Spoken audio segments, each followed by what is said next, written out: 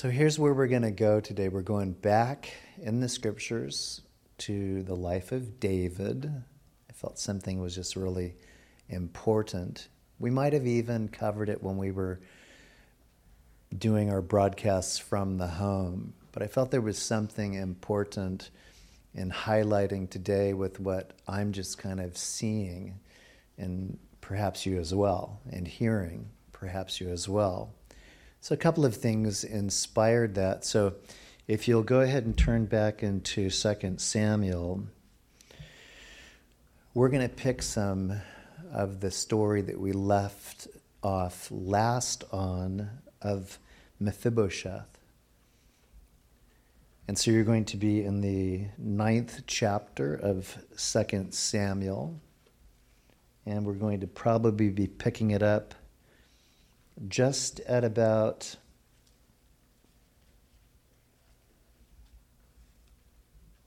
verse 3. And Jonathan usually asks me, do I have a title? I had a title. Do I have that bulletin, Christy? Thank you. The Shame of Blame. That's the title for this. The Shame of Blame. And one of the things that inspired that, actually two situations in my personal life that I believe the Lord tagged me on, was some of you may have noticed that last week my britches weren't dragging on the ground. Maybe you didn't. But for those of you that have a historic pride in the 70s, I was wearing my britches dragging underneath my heels, at times underneath my sandals, and they wore a classic hole through them. Anybody see that? Okay. And so I think the voice of my grandmother must have convicted Christy, because that was not her generation style. But eventually new jeans came for me, which I debuted last Sunday. And so they are those which I'm wearing presently. A crisper blue, a snugger fit, not necessarily because of the jean company, but because of what I'm eating. But I did have a dynamics that began to trouble me, and that was, I know the waist on these, and there's no reason that I should be having to hike them up or keep them from falling down. And I was spending my week doing that. The scales weren't lying to me. I had made no progress. I wanted to believe everything about these Levi's telling me that I was just now almost in my prime again. And wow, just what a change will do for you. But the scales were not lying. I couldn't figure it out. And so I was going to write the company. Don't you know how to make jeans anymore? Chrissy, what was that size that you ordered for me? Did you fool me? And they're like 36s. And she's had some fun with me over the years and getting me a variety of clothing lines that cause things to happen, like laughter later on down the road. So none of those things played out. And today I went to Zachary and said, Zachary, I can't find a belt. I got to remedy this. Do you have a belt? So he gave me a belt. I think it's a belt that was originally on my jeans. And I tried to put it on, and it would... you know how you just missed that one first hole by like 3 inches? And that's what happened. And I thought, I can't believe it. I know Spencer gave me one of his belts. Don't know what I did with it. Okay, so I'm going to shorten this up. So I decided that for the sake of just, humility, and actually not being humiliated any longer, I took the belt, I found a screwdriver and a hammer, and I went out to a piece of wood in the front of the house, and I thought, I think I can make this work. I'm going to put another hole in it that allows me to reach it. And so I took the screwdriver and pounded it, and I had my hole. Now, it wasn't a Leatherman's hole, so I did have trouble forcing that little thing in it, but I made it. And here's basically the nuts and bolts of it. I had to take responsibility for something that wasn't altogether right in my life. And though it is true, I did in fact wonder, what has the company done now? Wrangler, I've been with you all of these years. I've forsaken Levi, but now you're going to have consumer wrath. And so I knew that that couldn't be the problem. And I knew that Christy couldn't have been the problem. And Zachary had freely given me a solution to the problem. But I knew that I needed to take care of my problem. I needed to put my hands around it. I needed to change my heart concerning it. I'm happy to say that I think those things have been accomplished. Plus to be able as well to say, Lord, my heart was wrong. Receiving them, I was glad. Having challenges with them, I was mad. But now, Lord, I've had an encounter with you. I've changed because I chose to. Part of the inspiration is that as I was driving through town yesterday, I realized that other people, much like me, had problems in their interpretation of things that seemingly they thought was wrong about another person or two or three. So as I was driving through one of those quick little crosswalks without lights appears, and I saw two teenagers on the side of the street ready. They were looking at it, ready to take the step off of it, and I was able to brake appropriately. Braked in front of it. Didn't slam on the brakes. I saw it enough of an advance to be able to honor what they were ready to do. The car to my left driving through that point, or up to that point, wasn't as engaged. They did stop and they did not intrude on the line, but the teenagers began to cross before securing that all lanes of traffic had stopped. I think you can understand the point that's being made here. It takes the responsibility of the drivers, and it takes as well the responsibility of the pedestrian to be in agreement that we're safe now. We've made room for what you've got to do, and you've waited for that room to be granted so that you can cross safely. The car stopped, wasn't ahead of me, did rock a little bit, but I just kind of looked over to my left and kind of winked, like, right, good job, you did it. And saw the other traffic. These guys had already crossed in front of my car, already had then crossed just in front of that vehicle that had to brake harder.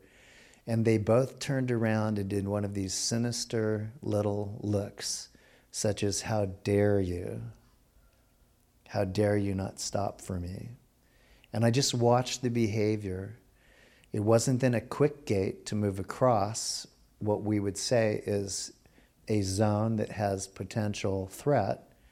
It was a very slow, gated shuffle to make sure that we all waited just a little bit longer. And with each shuffle, one of them looked back glaringly at the car that was by my side. And I just watched it. When they got on the curb safely on the other side, no traffic intruded, nobody started, because this particular individual continued to stare down and mouth disrespect towards, in particular, the automobile that I was next to. And I just said, my goodness, is this really what we are about? Is it really that we must take an incident, position somebody in the line of blame, and shame them for it? Because we become a what? Shaming culture. We become a blaming people. And it is now working not only its way on the upper chains of command in our government, but even in the lower sectors of what you'd call the domestics. And I just said, is this really where we're at? Because I believe strongly that there's another perspective, and that is, praise God, that guy braked. Have you ever done that one? Instead of, I'm going to get that guy for threatening my life within 5 feet. Have you ever also said, praise God, an inch is as good as a mile. Praise the Lord, he's my deliverer. You see, it's a matter of perspective in what it is, in an incident, in a crisis, you choose to believe. And my thoughts is the closer that we are to saying stop, my mind's going in a direction, in which I'm dismissing my responsibility in order to levy irresponsibility to somebody else. I'm going to stop that. I'm not going to choose to do that. And I've found that no matter what it is in our life, both in church and government and vocation, it's something that is incited within each one of us as individuals. And I think that one of the things that we've seen is that when a pattern becomes the pattern, but it needs to be actually thrown away, then we begin simply repeating and embellishing and doing everything that we can to remove from us risk and responsibility and to heap it upon somebody else. And the scriptures have some evidence that we need to be anchored on. You're saying, will you be anchoring us in this? I will be. It's, in my opinion, emphasizing the heart of God towards others that perhaps in their life have had it hard and need a different spirit, a different form of conduct. We're going to see that what David does to this character, Mephibosheth, was extraordinary like the Lord. And what I believe the Lord would say, do you want to be more like me? Then be more like David with regard to those who in their situation have had it hard. You may say, okay, so how does that, okay, so let's go back in this. We got a belt that now works and holds up your britches. And we got teenagers that were crossing that weren't holding their peace. How does it all relate? An attitude, a frame of mind, in which what I was thinking in terms of trying to evaluate why things weren't going right with something that I had in origin and excitement over what was going on. I was simply put in a predicament in which my heart deserved examination. Many things I can do to solve it. One of the things that I ought not do, which the Lord said, is blame. Rejoice. You got a new pair of breeches that Grandma would be excited about, and your wife took care of that. Let Wrangler go. They've got their own issues that I'm wrangling with them on. So when we move into this, I want you to see that picture because it also has an anchor point all the way back in Genesis when two perfectly created beings began to listen to the influence of at one time a divine being who served the Lord, rebelled against God, and desired to incite rebellion from two perfect individuals towards God as he had once done. And he was given ultimately a consequence for. And that experience goes back to the garden in which Satan tempted Eve, she being deceived, Adam being disobedient, plunged the world into sin. And by the way, it's easy to try and blame them as well. We wouldn't be in this mess if it wasn't for them. They made it probably longer in what would be the evidentiary area of temptation than any of us possibly could have made it. Think of how long you've been out of perhaps the testing and trial of temptation and how well you did walking from it, turning your back on it, or taking a step towards it and perhaps being a victim of it. Who's to blame? We are. What do? We go to the Lord in faith, and we ask that we be examined in light of his perfect eyes, because he inspects us, and he loves us, and his correction for us has already been by remedy of Jesus. So let's pick it up in verse 3 here and pursue this theme, the shame of blame, and see if we can stop being a voice piece of shaming others and blaming others. It should not happen. Chapter 9, 2 Samuel, picking it up at verse 3, is there not still someone of the house of Saul, to whom I may show the kindness of God? Question mark. David is looking for an opportunity to show the kindness of God to someone in the household of Saul via the lineage of, right now, Jonathan. We're going to find that out. But Saul was one who was an enemy of David's, one who pursued him doggedly through approximately 10 years of a force out from a position that David was given by God to take. And the reason that this is important is because there would have been a long enough history, a long enough misery for David to say, I'm cleaning house. I'm going to change things. I'm going to get even. I have the authority to do so. Back then, the lineage of a kingship would be asserted and guaranteed by the one who would be taking over that by literally, if they weren't your family or kin, or even if they were, you would depose them. You would basically take them out so that there would be no competition for your rule. It was heartless. It became actually a pattern that Israel learned from neighboring kingdoms, and it was wrong. David had eyes that said, in spite of his sufferings, he was going to look and find whom he might be kind towards to show what? The kindness of God. So I believe that one of the things here that's a critical point is that when in our disappointments, and when it is easy for us to point at individuals that may be responsible for it, are we those who will seek out an individual or several individuals that certainly may be linked to the broken heart we have, to perhaps the humiliation we've experienced, and say, I am going to show the kindness of God. Who in that situation might it be? In this case, he was cued in to Mephibosheth. And Mephibosheth would have been the son of Jonathan.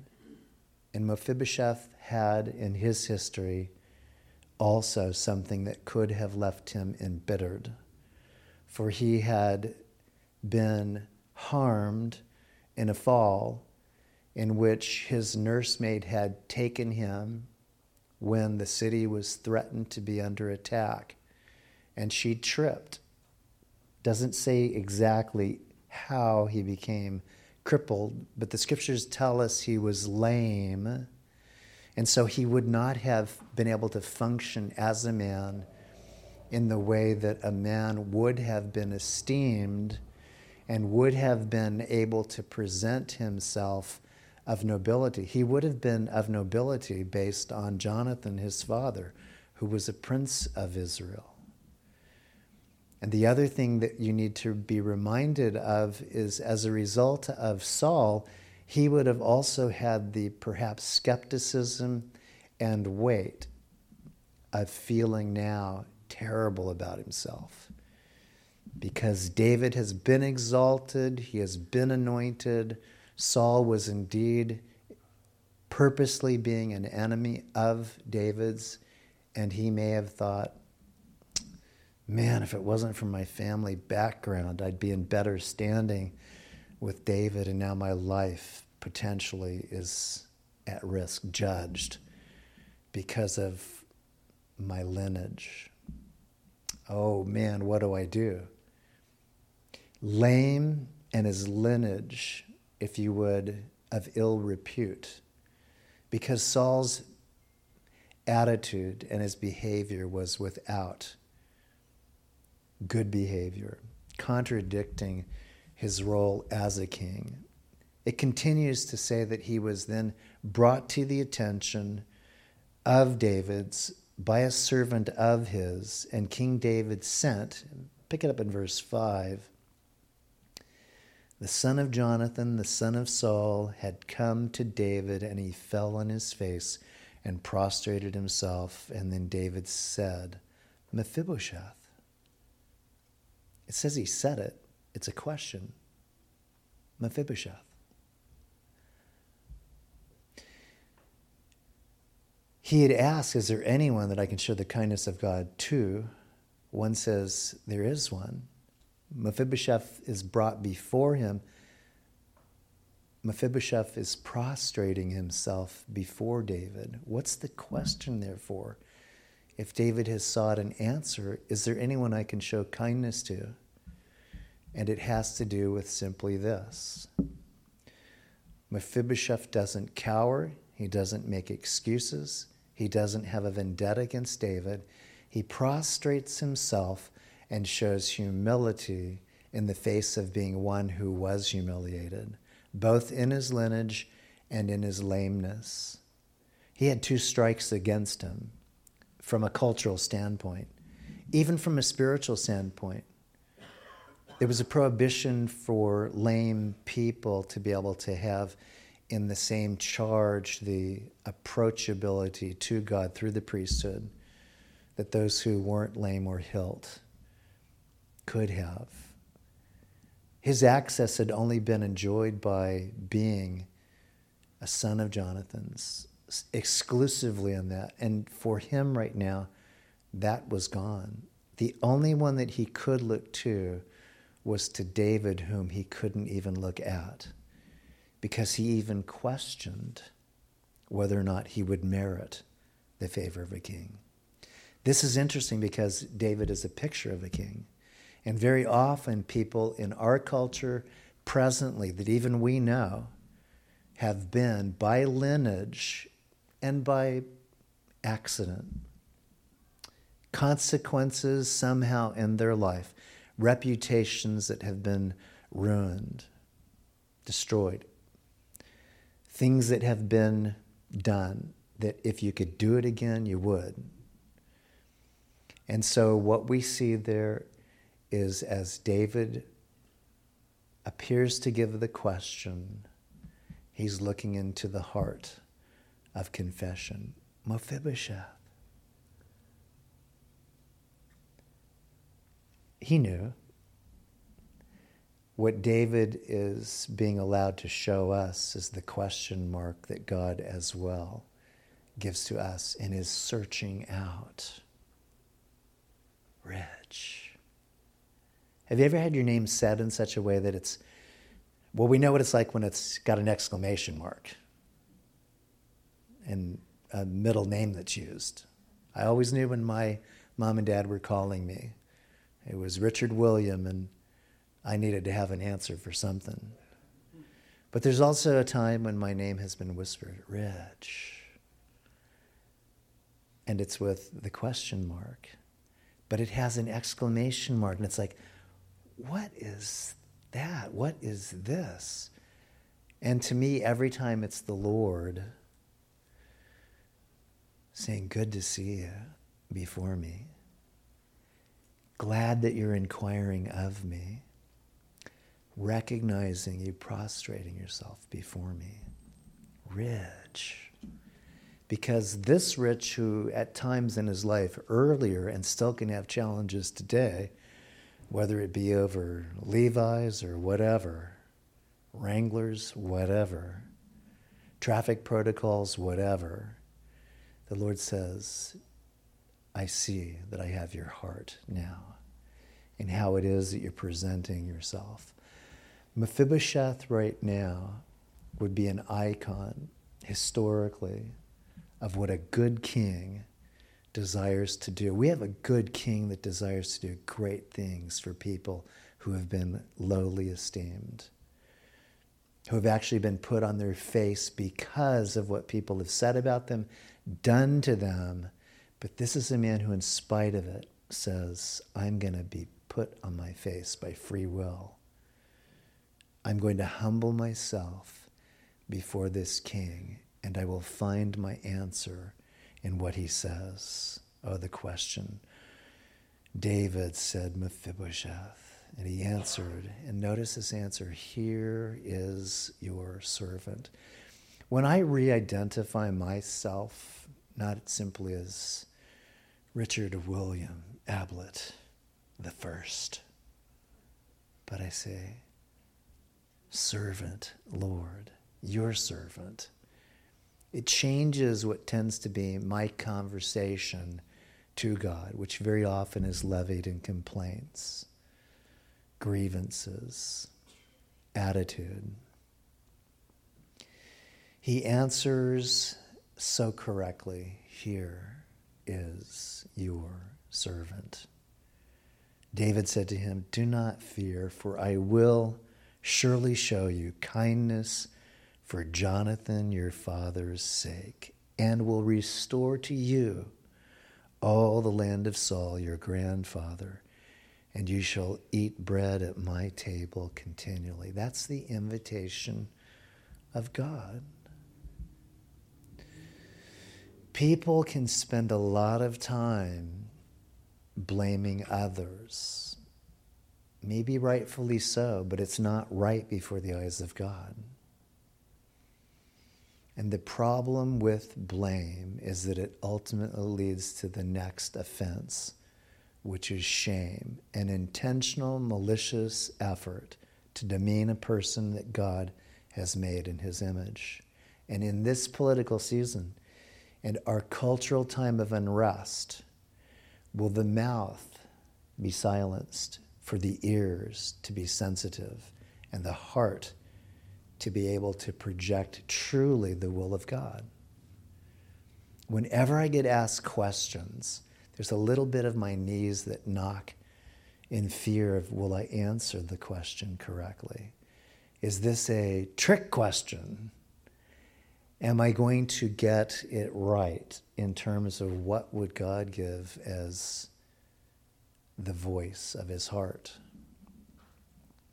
And I'm reminded in those situations, though, that in taking that time to ready myself for what may be an answer to an individual from the Lord, I can say, I think I got that one right, Lord. I think I did okay. But I will now let that be between you and the other. David guarantees that where this man feared for his life and was certainly one who could have been embittered about how things went in his life. Did you know that when in the lineage a father passes on that particular mantle, it's to the next in position as a son, and if not him, then the next brother and the next sibling, until eventually one is able to take it. This basically because of Jonathan losing his life in battle with his father and his other brother, this would have put him in the lineage for an office that he will not hold. But everything about the office that he did not hold now through David's lips comes with every blessing that he could have ever dreamed of. He never has to worry about working the fields. He does not have to fear about losing his life. The banqueting table speaks of a table that God is preparing for you and I when this tenure on earth, with all of the stuff that we hear, all of the smears that we've had to endure, the humiliations that perhaps still may come, God says, I'm setting a table before you, and it will be in the presence of your enemies, but not for long, for I will take you out of their sight. And they're going to be wondering how they got left behind. My kindness will endure. When we see that this was reiterated by Paul, and it's really a very comforting verse found in Romans 2:4, and can also be altered as in the goodness of God. It's the kindness of God that leads men to repentance. So what if in Mephibosheth's heart, maybe things hadn't been fully cleared? He was going through the motions and they seemed oh so right. But what if now God seals it through David's charity, his mercy, and Mephibosheth becomes now an ally, an advocate, one who in the wings and who's enjoying now no longer being worried about his life. Do you know that the worrying of what your life will be can provoke you to do things that are not God's will for you? Worrying about things Andrew gave a great devotional from a psalm yesterday, summed it all up in pretty much that phrase. Psalm 131, was it not, Andrew? Yeah. Because the Lord was touching his heart. It was a great word. I would encourage you to read Psalm 131. That was just perfectly delivered in a devotional that Andrew gave. And it may be for you a word from a good God who now wants to comfort you in an act of kindness in things that right now are eating you up, messing with your mind, provoking you to being bitter and not seeing the better work of God. But when we see this, it is a beautiful picture, and Peter would also have to write this as well. Now I say write and have to because he was under the compelling of the Holy Spirit.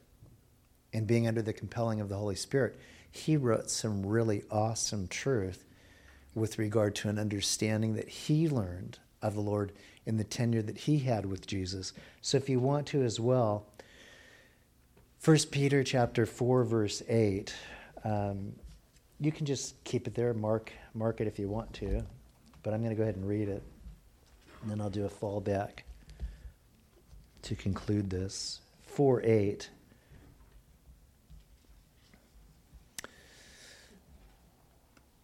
When God bestows a kindness, demonstrates a forgiveness, offers a promise, you're going to be eating around my table.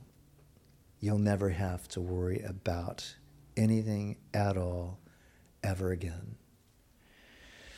It's summed up here that others also can be beneficiaries of. So that when we take the crosswalks in life, we can say, this is my responsibility in this crosswalk. This is dangerous, but I'm going to take it as a responsible person. I'm going to trust God to see me through the other side, and I'm going to be really careful on looking for somebody to blame if it turns out something different than what I expect. I'm going to use my eyes, I'm going to use my hearing, but I'm not going to use my mouth, and I'm not going to blame, and I'm not going to shame. I respect those crosswalks. I would say that at crosswalks that aren't marked with lights, I'd rather walk down to the next block where there's a light. Oh yeah, we don't have many of those in Brookings. I'd rather go back to the movie theater. Everybody stops there. I'd rather take another direction, even if it puts an imposition on me, that I can be retained for one more day to do a work for God one more year, you know? And that I don't have to get mad at somebody just because I took an easy way that turned out to be the wrong way. And then I became altogether something different. I don't think bad of those teens, by the way, because I understand where they're learning it from. They're learning it from a culture that has rejected God, that doesn't understand the kindness of God, the mercy and grace of God. That's our job. We can't do it, though, when we're in a rage ourselves. So you may say, okay, so what about 1 Peter? Here it says this: above all things, have fervent love for one another, for love will cover a multitude of sins. See, even though the best picture is what Mephibosheth did and how David responded, that's not necessarily the ideal that is in our certain future. And so the Lord says this: try this out. Kindness will work, but love definitely works. And love works sacrificially by covering that incident. Not broadcasting it, not trying to make something additionally to it. It just covers it. It turns its back not on the person, but on the sin. That's an awesome thing to remember. Have you ever felt that relief when all of a sudden you're going, I've been forgiven. I've experienced mercy. I haven't been judged. It's not saying, whoo, do I feel justified in the next act of sin I'm going to do? All of a sudden you realize there's no reason at all that God would do this for me or that an individual would show this to me. So sometimes it is really important to realize that what you have gone through is for the sole purpose of demonstrating that in real time, in real life. What is it that we go through? So I close on this verse. I'm directing your eyes to 2 Corinthians chapter 1, verse 3. 2 Corinthians chapter 1, verse 3.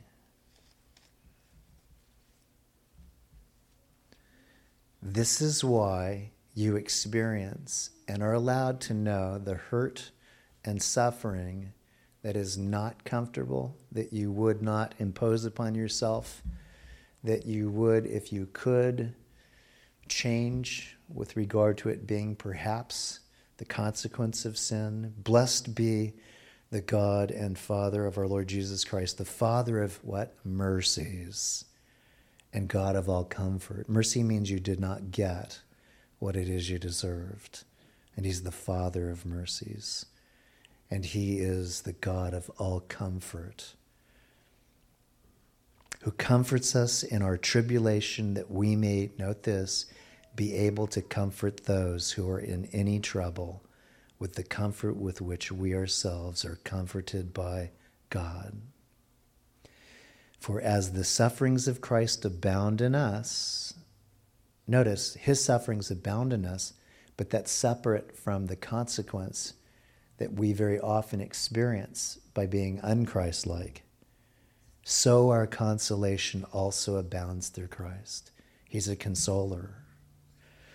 So to the soul that's torn, the soul that has been deflated, the personality that perhaps does not measure what you believe is your true inner person, your true God nature, then maybe for you it's the assessment. What has happened to me that's changed my disposition? Why do I feel this way? And why towards others would I behave against them in a manner that I resented when it was against me? It's putting yourself in the place of an individual who's not doing well, but who on the contrary is actually doing very badly. And you might be the only one that says, let me help you across that crosswalk. Let me see that in the risk we're both going to take, you get to the other side. And by the way, I'm going to protect the driver that you want to give a judgment to, because I see that you will get across this walk with me. But I'm also going to make sure that that driver is not offended by what you want to say to them. If I extend mercy in the crosswalk for you, you will extend mercy in the crosstalk towards them. You're cross at them, you're not going to talk to them that way. And somebody stands in the gap for mercy's sake. Somebody chooses to say, over my dead body, as opposed to your dead body. And that's one of the beauties, is that we can say, Lord, you've made me a living sacrifice. How good is that? I don't have to be a dead sacrifice. People may want to kill me, but I can be a living sacrifice for the sake and purposes of ministering comfort, consolation, and mercies to one who right now is at a tipping point in their faith, and perhaps ready to do something in their fury that they will regret. Help us, Lord, to be those who, like Mephibosheth, take no inventory on our historic legacy, how bad it may have been, what you wish somebody would have done for you and didn't, a position that you will not occupy because it's not yours, and the lameness that you've experienced because of wounds that are real. Okay, so learn how to crawl, learn how to limp, learn how to do it differently, but learn to honor God in his uniqueness of being merciful, kind, always making our lives better, because we're going to the best place that has ever been available to any individual, and it's heaven. Grief abounds, but God would say, true, but I lead men, women, and children from glory to greater glory. And that's our focus. Not from gory to greater glory, glory to greater glory.